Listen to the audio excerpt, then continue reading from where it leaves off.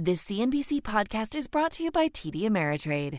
There's no ROI on TMI. That's why TD Ameritrade created a learning experience that will actually learn with you. Curated from their vast library of exclusive content, it customizes to fit your investing goals, interests, and needs, so you get exactly the information you need and none of the information you don't. Get started at tdameritrade.com/education. Once again, that's tdameritrade.com/education. My mission is simple, to make you money. I'm here to level the playing field for all investors. There's always a bull market somewhere, and I promise to help you find it. Mad Money starts now. Hey, I'm Cramer. Welcome to Mad Money. Welcome to Cramerica. Other people want to make friends. I'm just trying to make you some money. My job is not just to entertain, but to educate, teach you, and put this crazy market in context. So call me at 1-800-743-CBC or tweet me at Jim Cramer. The S&P 500 just hit a new all-time high, taking out the previous peak on February 19th. And all I heard is it's because we're having a V-shaped recovery. Wrong, wrong, wrong. They know nothing. Not just wrong, but actually laughable. In a V-shaped recovery, the Dow Jones Industrial Average would be hitting new highs. But this move's been led by the NASDAQ and the S&P, including today. That Dow Jones Industrial's lost 67 points, even as the S&P advanced 0.23% and the NASDAQ gained a staggering 0.73%. Now, you don't need to be a rocket scientist to figure this out. Just look at the stocks that have brought us to these levels. They're not the recovery plays. In fact, they are the opposite. They are stocks that tend to do well because of what we call secular considerations. No, not secular like non-religious, but secular as in they are doing well because of trends in their own industries, not the economy. Far from it. Allow me to explain. We have had a magnificent V-shaped recovery in the stock market, but the stock market's not a great reflection of the broader economy anymore. If anything, the actual economy is in precarious shape, especially now that the government stimulus package has run out and Congress went home for the summer rather than trying to come up with a replacement. And don't even get me started on the destruction of small business that's about to happen. So I want to put this whole notion of a V-shaped recovery on trial because it doesn't stand up to even the most mild of scrutiny. First witness for the prosecution in this list of stocks that have done well is PayPal. Yes, it's the best performer in the S&P since the February peak. Now, last week we interviewed CEO Dan Schulman. He made it clear that PayPal's business is on fire because nobody wants to touch cash when it could be bathed in COVID. Nobody wants to input their PIN in a debit card reader for the same reason.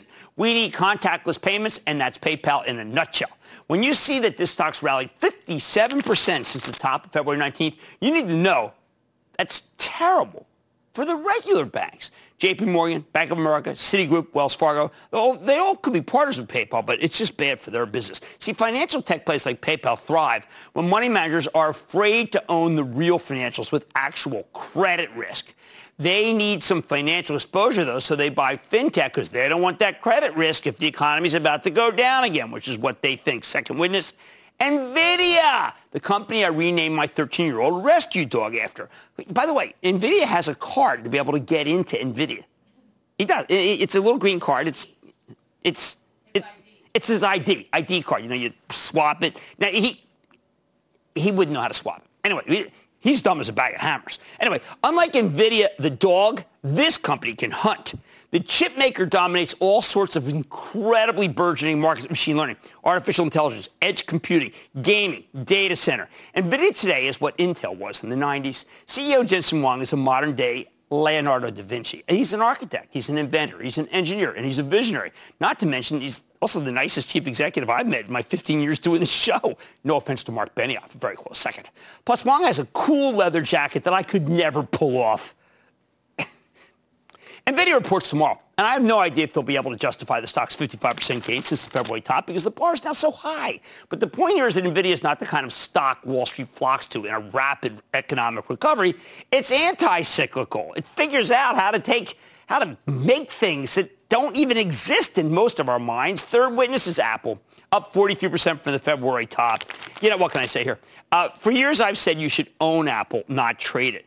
And I stuck to the party line even after the pandemic got rolling. The stock got hit with wave after wave of downgrades, a slew of negative stories about how it could be crushed by China or knocked out by lockdown or beaten by the worldwide recession.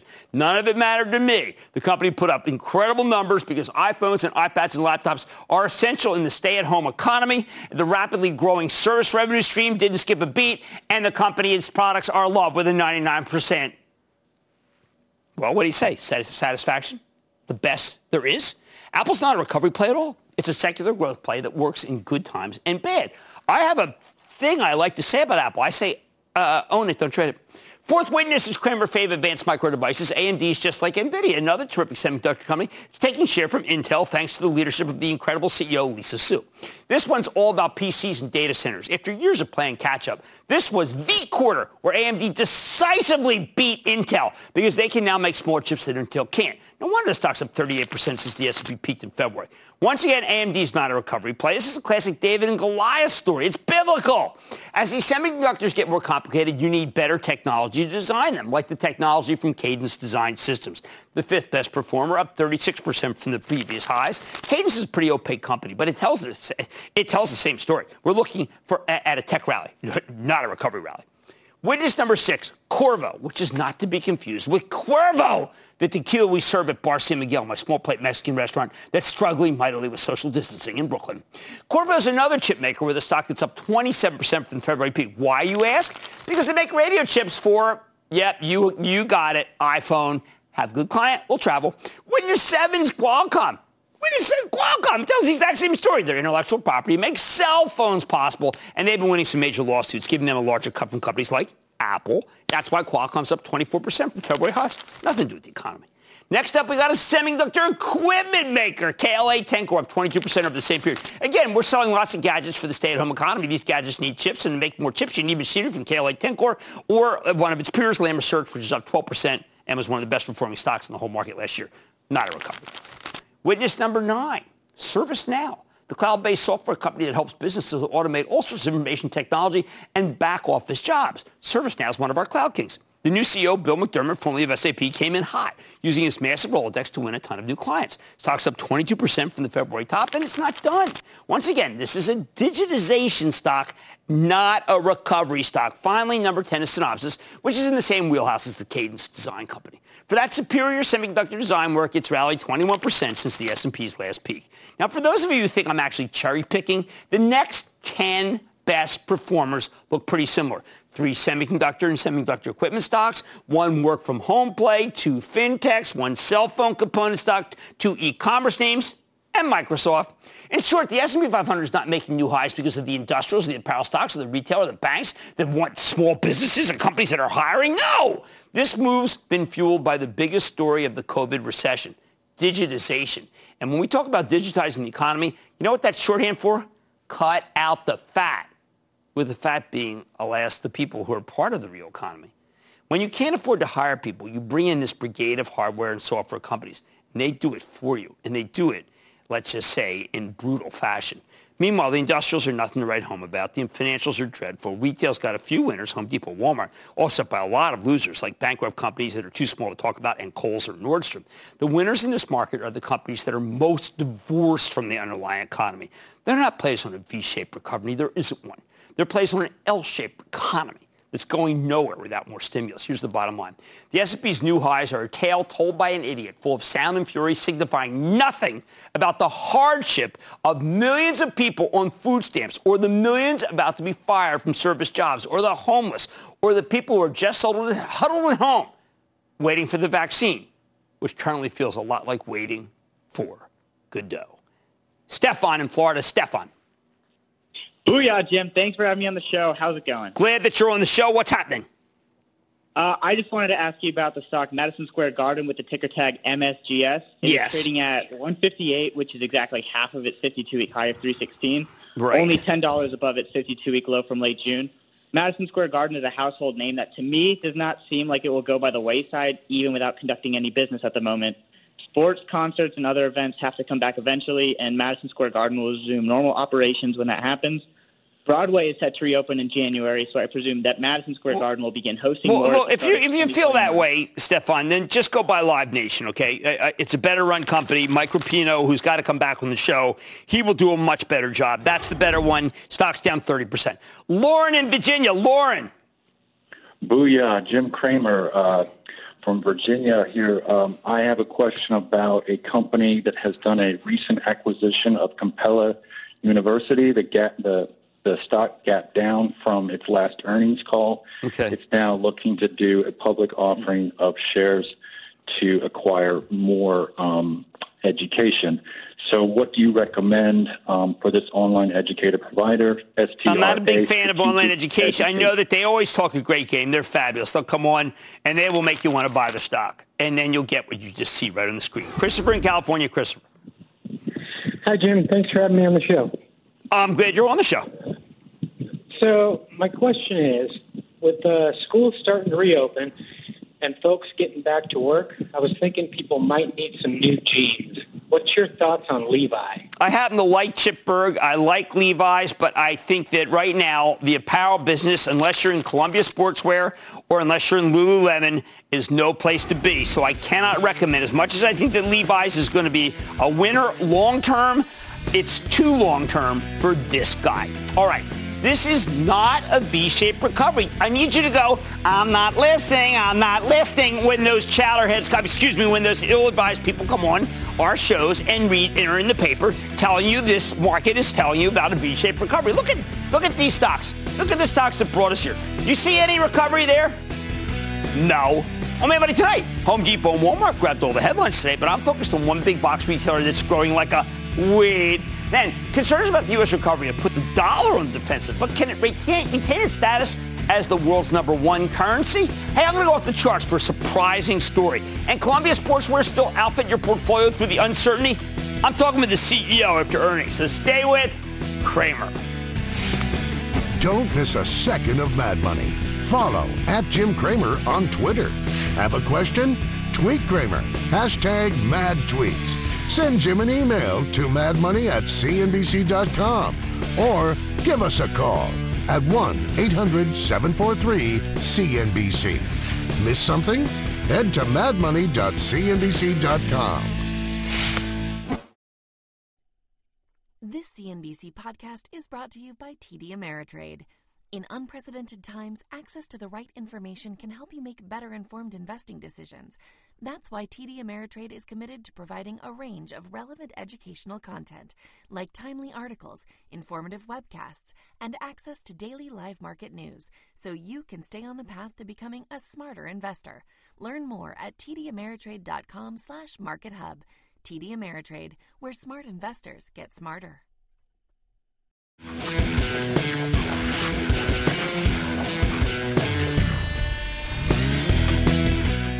We're hearing from all sorts of big box retailers this week, but you can't expect them to hammer home the full story, which is that their smaller competitors have been devastated by the pandemic. So they're taking market share left and right. They can't really brag about stamping out mom and pop stores all over the country. That's bad sportsmanship. Plus, none of these CEOs wants to be raked over the coals by the House Antitrust Subcommittee. For the record, the stunning numbers from Home Depot and Walmart were fantastic. If you have watched all day, you don't need me to tell you that.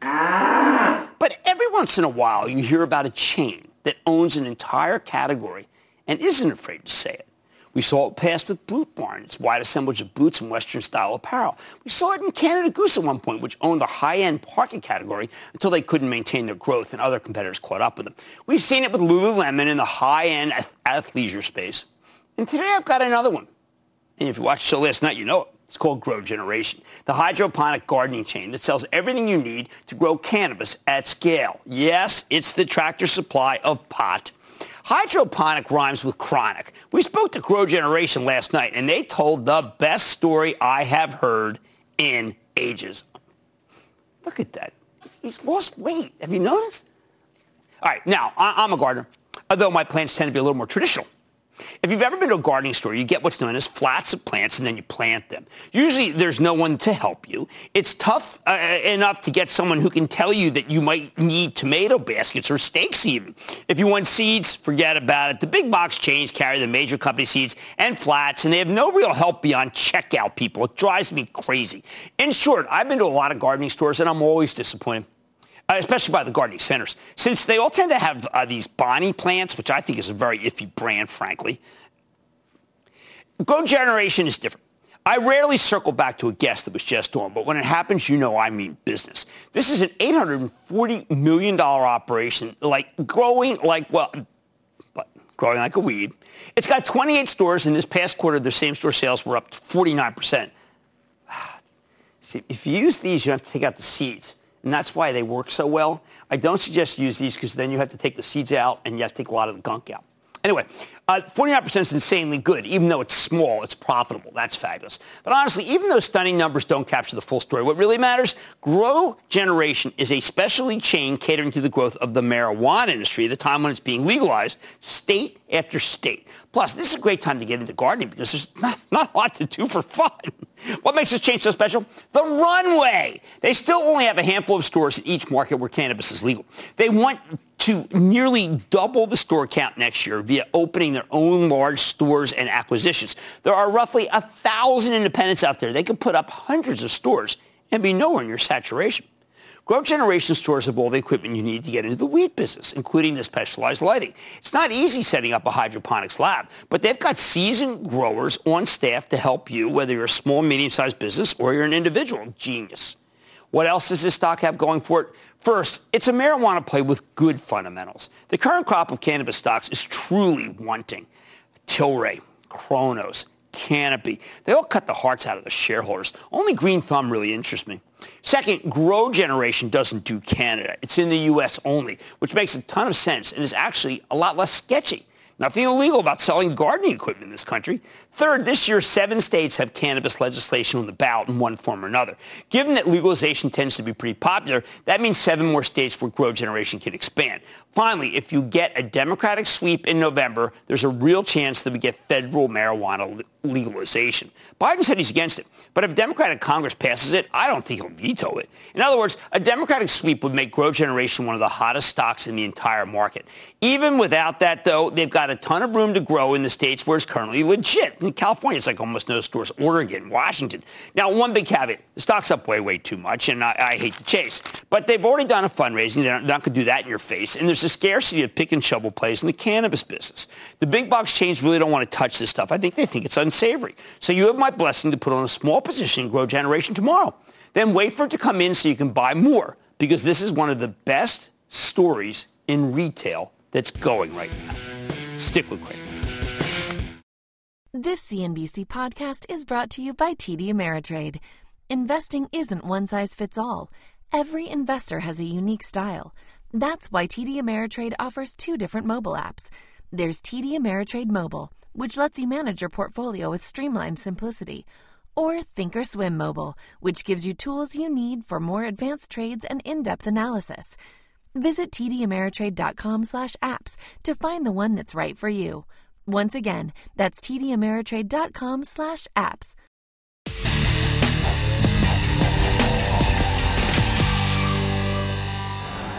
I like that new off-the-charts music. I hope it continues. But it probably won't, because we're talking about the dollar, and that's why we played it. For months now, the market's had a secret source of strength, and it's the weaker dollar. At a time when the government's borrowing trillions upon trillions of dollars, and Federal Reserve's putting money like there's no tomorrow, right? Come on, we all know that. You'd expect our currency to get hurt versus everyone else's, which is exactly how things have played out. That's one reason why so many American industrials have managed to have great stocks here. A weak dollar means their exports are cheaper for the rest of the world. It gives us a big competitive advantage, even though it also makes imports more expensive. This is one of those things that generally is great for the economy. You need a manufacturing base, right? But it hurts the consumer. And certainly if you want to go overseas. All told, but you can't anyway, so what does it matter? All told, I love it when the greenback goes down because you got tons of U.S.-based multinationals and their overseas earnings are worth more with a weak dollar. For example, just to walk you through this, if you make 100 euros in France or Germany, that's now worth roughly $120. Earlier this year, it was worth barely more than $100. That's a very big, what we call delta. It's huge. And if the downward trajectory holds, it would change the tenor of every industrial conference call going forward. But, and this is an ominous but for our internationally oriented companies, what happens if the dollar's about to get stronger again? I don't know if Sol's thinking this. Maybe it sounds exceedingly unlikely to you, given that the Fed's still in money-printing mode. I know in Twitter at Jim Cramer, people just hate this piece that we're doing. The rest of the world's done a much better job of containing the pandemic, right, aside from Brazil. Tonight, though, we're going off the charts to explain a totally contrarian call, that a dollar rally might be in the cards. And you have to get bullish on the dollar. And this is with the help of Larry Williams, legendary figure in the industry who's been trading stocks, futures, and commodities since I was a kid. He's written more than a dozen books. He's got his own website, ireallytrade.com. He's created a bunch of different indicators that we use all the time. And his recent track record, frankly, is downright spectacular. See, Williams thinks the dollar could be ready to roar here, which is a huge out-of-the-box call that no one else is making, although he's been making a lot of great calls lately. In April, when everyone was terrified that the sky was falling, Williams predicted that we'd start reopening the economy in mid-May, and the averages would roar higher. Well, hey, guess what? A month ago, he told us the S&P 500 was headed toward its old highs. We actually made a new intraday high today, although he was less sanguine about what happens to the stock market after that. Well, we'll see. And now Williams tells us that the greenback might be bottoming. Okay, so look at this. First, take a gander at this monthly chart of the dollar index, which measures our money against a basket of total currencies, okay? After trending higher for years, right? I mean, just look at this. Just up, up, up. The dollar started getting slammed when COVID hit, and since then it's continued to trend lower. However, you see this red line at the bottom? This is data from the CFTC's Commitment of Traders report, the COT report. It shows you the aggregate buying and selling of commercial hedgers in the dollar index. Think banks and governments. Whenever these commercial hedgers build a big net long position above the gray horizontal line, Williams points out that the dollar index actually tends to rally pretty consistently. We've just gotten to a point where the commercial hedgers are net long in an unusually bullish position that says buy the greenback. Next, check out this monthly chart with a different key indicator, okay? This blue line is a model that measures the relationship between the dollar index and crude oil prices. Typically, there's a strong negative correlation here as oil's priced in dollars. Williams notes that every time the blue line goes into undervalued territory, since 2005, it has correctly predicted a big rally in the dollar index, and that's exactly where we are now. Not believer? Okay, what about seasonal patterns? Let's zoom in, not using the zoom, but zoom in on the weekly chart of the dollar index. The boozy brunch zoom? No, this is not what we're talking about. This is a zoom in on the red line. Shows you how it tends to trade at a given point in the year. Williams points out that we're nearing the seasonal low for the dollar, and about 6 weeks, history suggests we should get a nice rally. But these seasonal patterns aren't set in stone, so that you can only take that one so far to the bank. Let's zoom in on it even further with the dollar index's daily chart. Last week, we got what is known as a TD, sequential 13 buy signal. Okay, a little complicated. But long story short, about 40 years ago, Larry Williams and Tom DeMark, the other titan of technical analysis, noticed a powerful, what's known as reversal pattern. Can't get into all the details right now. It would take a little too long. You can look up these TD sequential setups online. The point is, last week this pattern gave you a powerful buy signal, one that suggests the decline in the dollar is coming to an end. Okay, one more. Williams has forecasts too, something he's great at. Take a gander at the daily chart of the dollar index over the past year. The red line is a forecast for the dollar based on oil prices and shows something very similar to what he saw in the seasonals. According to Williams' oil-based forecast, the dollar index should put in a bottom in the first part of September. Of course, this isn't a precise science. The projection might be off by days, even weeks. But what matters is that the dollar index is likely to change direction in the near future. All right, how about gold? Just like oil, gold, and the dollar typically move in opposite directions. You know, gold goes up, dollar goes down, whatever. Gold is priced in dollars. If you look at the dollar index over the last year and then layer on an upside-down chart of gold prices, you see they move almost in tandem because it's such a powerful inverse relationship. When gold goes up, the dollar index goes down. And lately, gold's been roaring. So that should be another signal. I want to present a contrary view just for a second. We just heard from Carly Garner, another terrific technician. She says gold speculators have built up huge net long positions in the precious metal. Commercial hedgers have huge net long positions too. So Garner predicted that gold might run out of steam about where it seemed to peak last week because there are too many bulls. And while Williams is a lot less bearish on gold, he recognizes that all this institutional ownership is a bad sign. A crowded trade is rarely a winning trade, and gold's gotten crowded. But given the linkage between gold and the greenback, falling gold prices would likely mean a rising dollar. Now, any of these things alone wouldn't make me do this piece. It wouldn't necessarily mean anything. But when you put them all together, well, the bottom line is that the charts, as interpreted by the great Larry Williams, suggest that the U.S. dollar could be ready to come out of its funk and start rallying again. I don't know a soul who believes that. If he's right, we're going to have to reassess a whole host of American companies that have been getting a huge boost from our weakened currency. And by reassess, I mean lighten up on stocks of companies with big overseas sales. Let's go to Christopher in California. Christopher. Hey, Jim. Hope you're doing well. I'm doing well, thank you. How about you? Very good, thank you. In light of the Fed's weak monetary policy, I think investors should start shifting their investments to gold and gold mining stocks. We've seen Warren Buffett, who historically stayed away from gold, recently invest a sizable amount in Barrick Gold. I'm concerned by the Fed's recent monetary policy decisions. Are you, and do you see gold as an investment safe haven? I've always felt that gold should be 10% of your portfolio. Lately, it's gotten so much big that it might not even be 10%, it might be more. Here's what you need to know. I'm totally discounting Warren Buffett's move to buy Barrick. Why? I don't want to be a pig about this, but when Mark Bristow put those two companies together, we said buy it. And Mark would be the first to tell you, listen, it just doubled. You're not coming in at the bottom. And that's one of the reasons why I like Bristow. So this was not an early call. However, the sale of the banks, well, I mean, Wells Fargo was at 50, and you're selling it now? Hey, maybe it's going a lot lower. But I didn't like either call. And not everybody's perfect.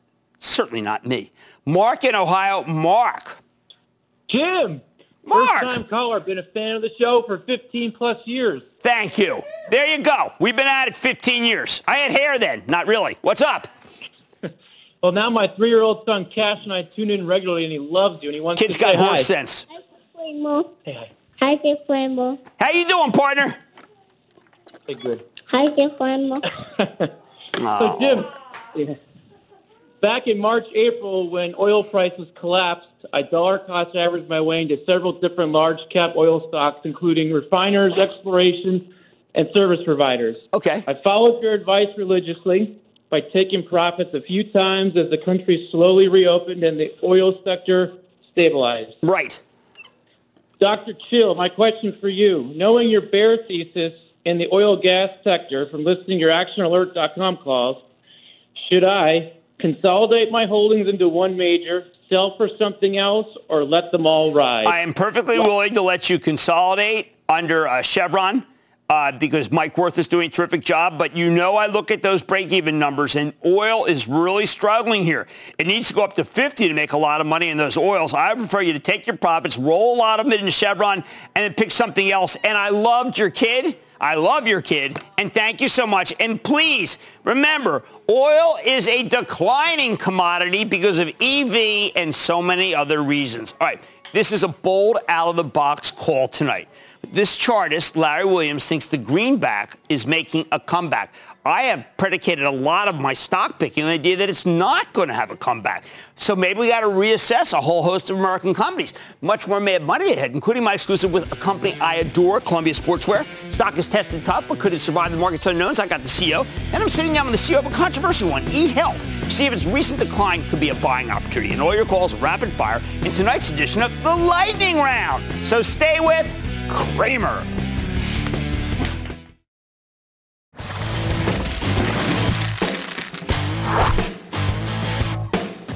Does it make sense to start dipping your toe back in the apparel stocks? Consider the case of Columbia Sportswear, the apparel company you might also recognize as Sorel, Mountain Hardwear, Prana, among other brands. A few weeks ago, Columbia reported a surprisingly robust quarter with a big revenue beat and a much smaller than expected earnings loss. But in absolute terms, business was still rough, with sales down 40% year over year. And of course, they couldn't provide guidance because the apparel industry really needs a vaccine, and we don't know when that's coming. In response, Columbia stock initially got hammered, plunging from the low 80s to the low 70s in a matter of days.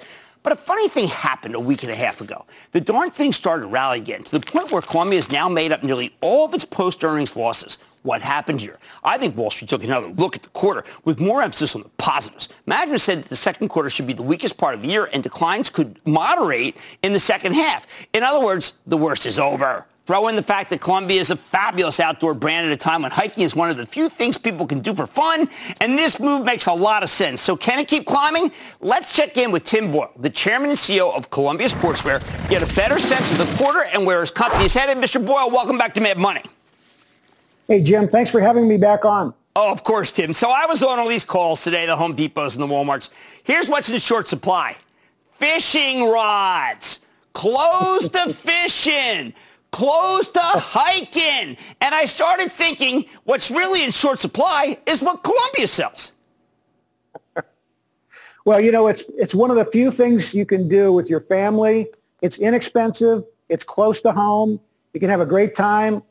You know, you may not have to wear a mask depending on how thick the trail is with people. And, you know, it's right in our sweet spot. Well, what's interesting, if you go to the website, you'll see one of your representatives. They're all real people, okay? You have Bubba Wallace, real person, tough guy, does all this stuff outdoors. You got people, this guy's there got the biggest fish I've ever seen. And I always feel when I go, it's people who tell you they like Columbia, not you telling them to like Columbia.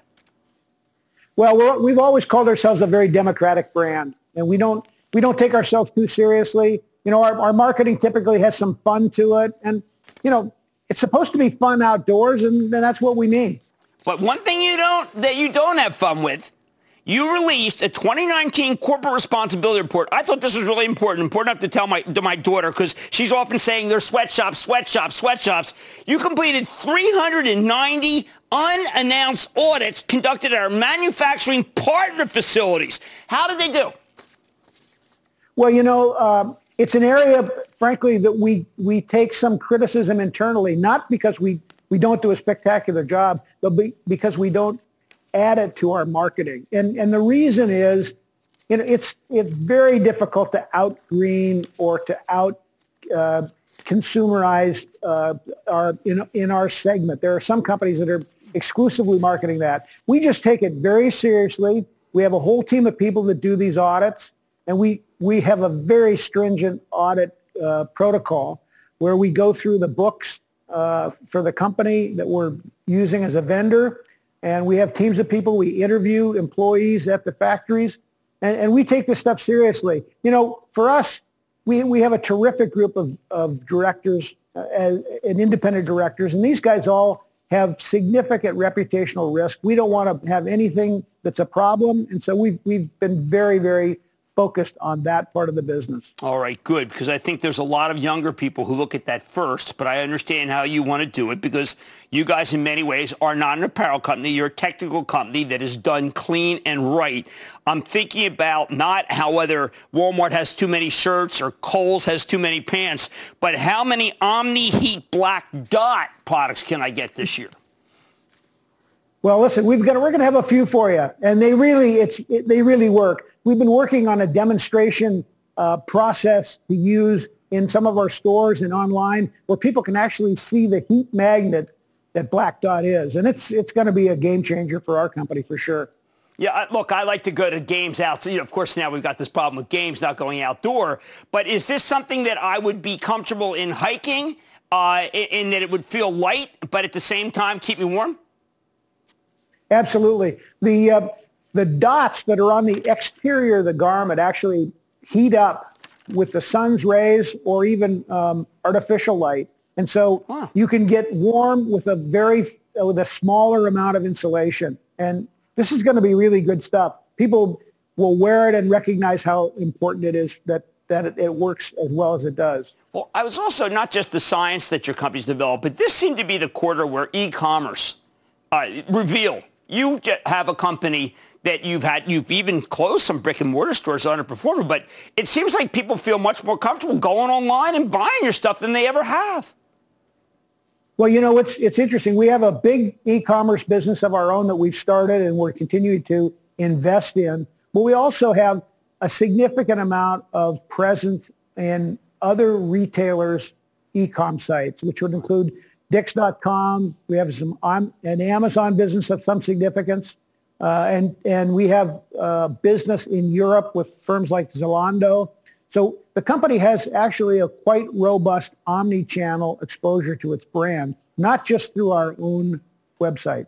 Well, it seemed to me, because I watched this Lululemon very closely, the real pros tell me Prana is better than Lulu. Lulu's casual, Prana's the real deal. You had really good e-commerce there. Is there a way to be able to just blow that out? Because the technical people tell me it's the superior product. Well, we should spend more time, and there's always more investment to be made in the e-commerce site and digital in general. And we're in the process, as you know, of installing an upgrade to our whole e-commerce platform. And that's going to be fully installed in this quarter. And that will help us to tell the story better and to focus more on exposing the brand, all the brands, to the public and all the superior features. Well, you sure have them. And anyone who does technical or likes to be outdoors knows that your company's not an apparel company. Your company is a hiking and outdoor recreational company. Tim Boyle, thank you so much for coming on Mad Money. Thanks, Jim. That's Tim Boyle, CEO and chairman of Columbia Sportswear. Guys, this one is bottomed, and they've got some great technical stuff that's coming. The world's an oyster factory at this point. Mad Money's back after the break.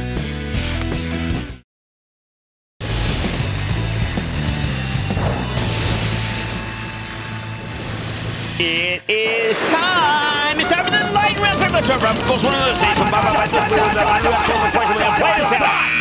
And then when the lightning round is over, are you ready, Ski Daddy? It's time for the lightning round. I want to start with Ed in New York. Ed. Jimmy J. Chill. Oh, the Chill man. What's up? What's up? Will you tell me, please, what is up with Livongo? Look, it's coming back. It shook out a lot of people. I think the Teladoc Livongo has created the powerhouse in the telemed company, in that particular space. It's a must-buy, actually. I was working on a piece to do tomorrow, but now I'm going to wait a little bit. It's a must-buy. How about Gavin in New York? Gavin. Hey, Jim. Booyah. Booyah. Hey, I was wondering if you could give us your feedback on Amarin Corp. I don't know. They got a study coming up we got to see because right now it's kind of doing nothing. And I like almost all these speculative stocks, but I'm not going to bless that one right now. Let's go to Reed in Florida. Reed. Jimmy Chill, how you doing? Chill man in house. What's going on? Hey, wondering if Celsius Holdings stock is as good as the drink they sell. This thing is so hot. I got to tell you. Let's do this. Let's do a whole piece on it. I love doing the drink stocks. I mean, remember we did Sam Adams. That was fabulous. We do Monster. We've got to do something on this. And I'm telling Ben Stoddard right now. Ben, let's focus. All right, David in California. David. Hey, how's it going, Jim? Thank you for taking my call. Of course. My name is David, and I'm calling from Wilmington, California. I was wondering, what are your thoughts on the natural gas industry?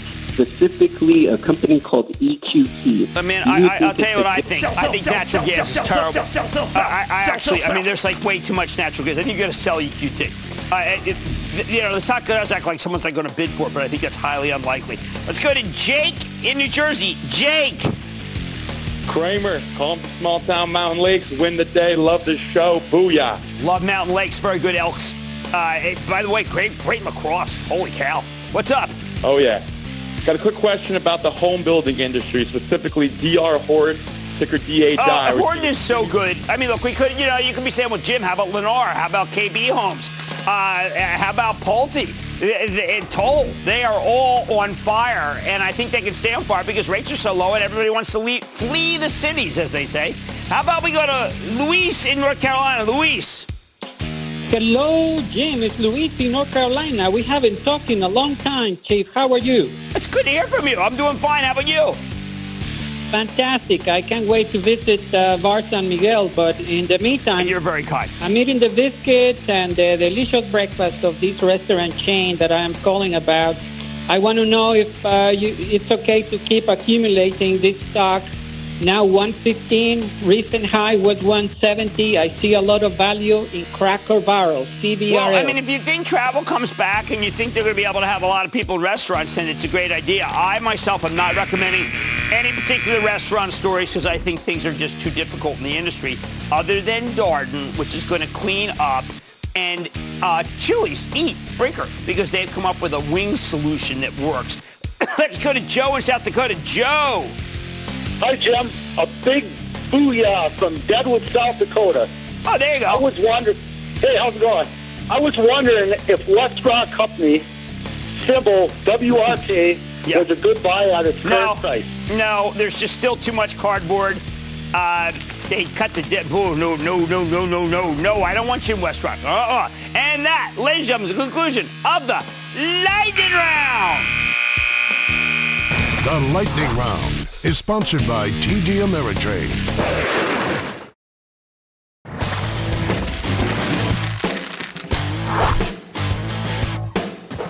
With the S&P 500 and the Nasdaq hitting new highs, I want to focus on some beaten down stocks that have been pulverized over the last few months. Stocks like eHealth. That's a health insurance marketplace with a digital platform that helps people choose the best insurance plans and enroll in coverage online. Coming into this year, eHealth was one of the greatest growth stories around. The stock had gone from $10 4 years ago to $150 at its pre-pandemic highs. But in the last 6 months, eHealth has been, frankly, obliterated. And in this case, it's not about COVID, as the stock bounced back rapidly from the March lows. It didn't help that in early April, a short seller published a super negative research report accusing management of extremely aggressive accounting assumptions and implying that their actual unit economics were a lot weaker than they looked. But the real damage came last month when eHealth reported a complicated quarter. While the headline numbers were much better than expected, in fact, it looked like a blowout to me. There was a lot of worrisome stuff under the hood, including a very high churn rate. We're going to go over what that means for Medicare Advantage customers. On top of that, the company raised guidance, but the new forecast implies that eHealth's revenue growth will keep slowing later this year. If that happens, the stock's going lower. In response, the stock imploded, plummeting 30% in a single day, pretty much what the shorts predicted. And since then, it's drifted even lower. It was a stunning move, and I honestly don't know how to make sense of it. Is the market overreacting? Or should we be a lot more worried about this one? Let's dig deeper with Scott Flanders, the CEO of eHealth, to get a clear picture of what's going on here. Mr. Flanders, welcome back to Mad Money. Hey, Jim, thanks. All right, so Scott, before we get started, we have to say that you did just go into the market and you bought 50,000 shares, which is not a small dollar commitment, correct? No, well, it was a great value. I couldn't resist it.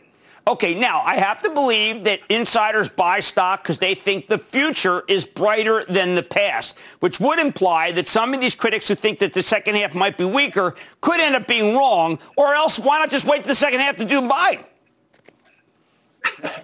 Well, Jim, last time I bought shares, they went up more than 10 times. So I'm obviously optimistic. We're just in a great business. We're in the right market.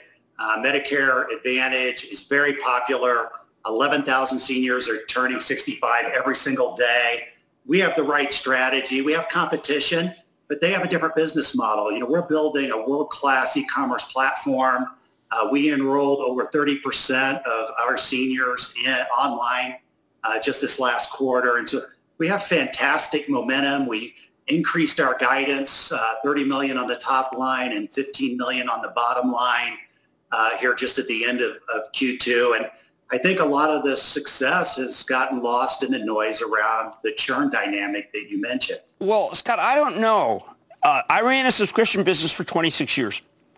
And when I saw churn, that your churn would tick up to 42%, what that said to me was, you're going to lose everybody in 3 years. And I knew that when the company I ran had churn that was anywhere near the 30s, that I was doing a not good job and would have to disclose it to shareholders, which caused the stock of the street, which I'm talking about, to plummet. I do believe that 42% is too high, sir. Having come from the business that you're in, I know that's not a good number. What can be done to bring it down? So, Jim, I completely agree. I've been in subscription businesses also, and it's absolutely critical that you retain your customers.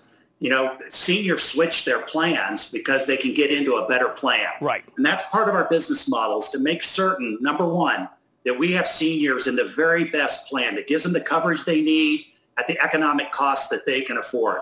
So that will always be our North Star, and we will build our business model around it. When we saw churn tick up in late in the second quarter, we jumped on it. We were fortunate that we were working with Activate. I know Strauss Zelnick has mentioned Activate, Absolutely. the New York consulting firm on your show. And we put them on this. And my original concern was, how much of this churn is caused by these market dynamics, factors outside our control. Activate came back and said 90% of the churn is due to our own actions or inactions. Really? So we've already taken the steps that Activate recommended, which is there are three things. One, we're hiring more internal agents, increasing our mix of internal agents versus external agents. Secondly, we aligned our agent compensation to reward them for retaining our members. And third, we formed a retention team. And on this one, we were slow. Our competitors have had retention teams for several years. Right. And I fully admit we were focused on growth. We grew 88% last year, capturing market share, helping more seniors. We really feel passionate about that.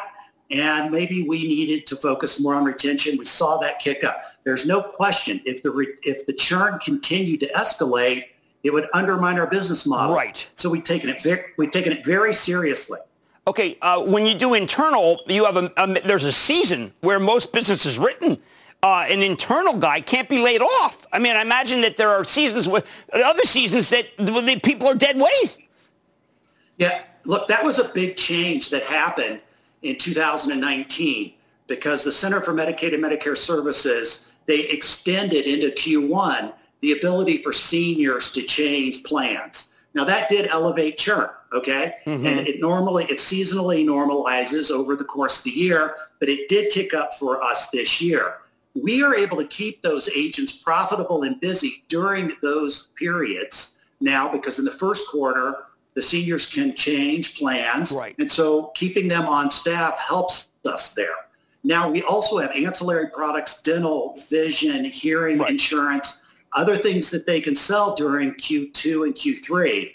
So the model has evolved where we can keep these agents on staff all year round. When we were growing at hyper speed, we grew 88% last year.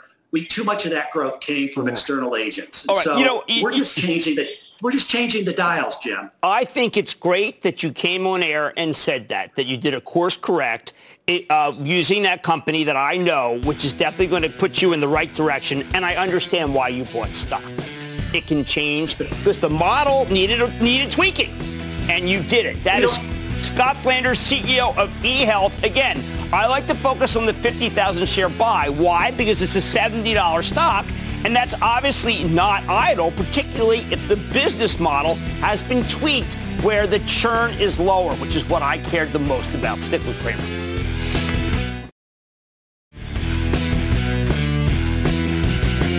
Can't really call this housekeeping, but Sorrento Therapeutics tonight, the CFO leaves. That is a suboptimal sign, and you know that we've been concerned about these saliva tests, and with PerkinElmer, how many days they take anyway. It doesn't sound as special as we thought after listening to PerkinElmer. Okay, how about this Oracle possible bid for TikTok? I think it's very for real. I think that Safra Catz, the CEO of Oracle, is a genius, and Oracle needs very much to start growing a lot faster, even though my friend Eric Johnson writes on the street that they won't know what to do with the company. Kohl's was a bad quarter, and they have lost their reason for being. I like to say there's always a bull market somewhere, and I promise to try to find it just for you right here on Mad Money. I'm Jim Cramer, and I will see you tomorrow. CNBC's Workforce Executive Council is a premier group of C-suite human resources executives from leading companies across the country. It offers a members-only portal and chat, plus exclusive industry content, with access to breaking news calls and digital networking experiences. The network and resources HR leaders need now. Apply to the Workforce Executive Council at cnbccouncils.com/WEC.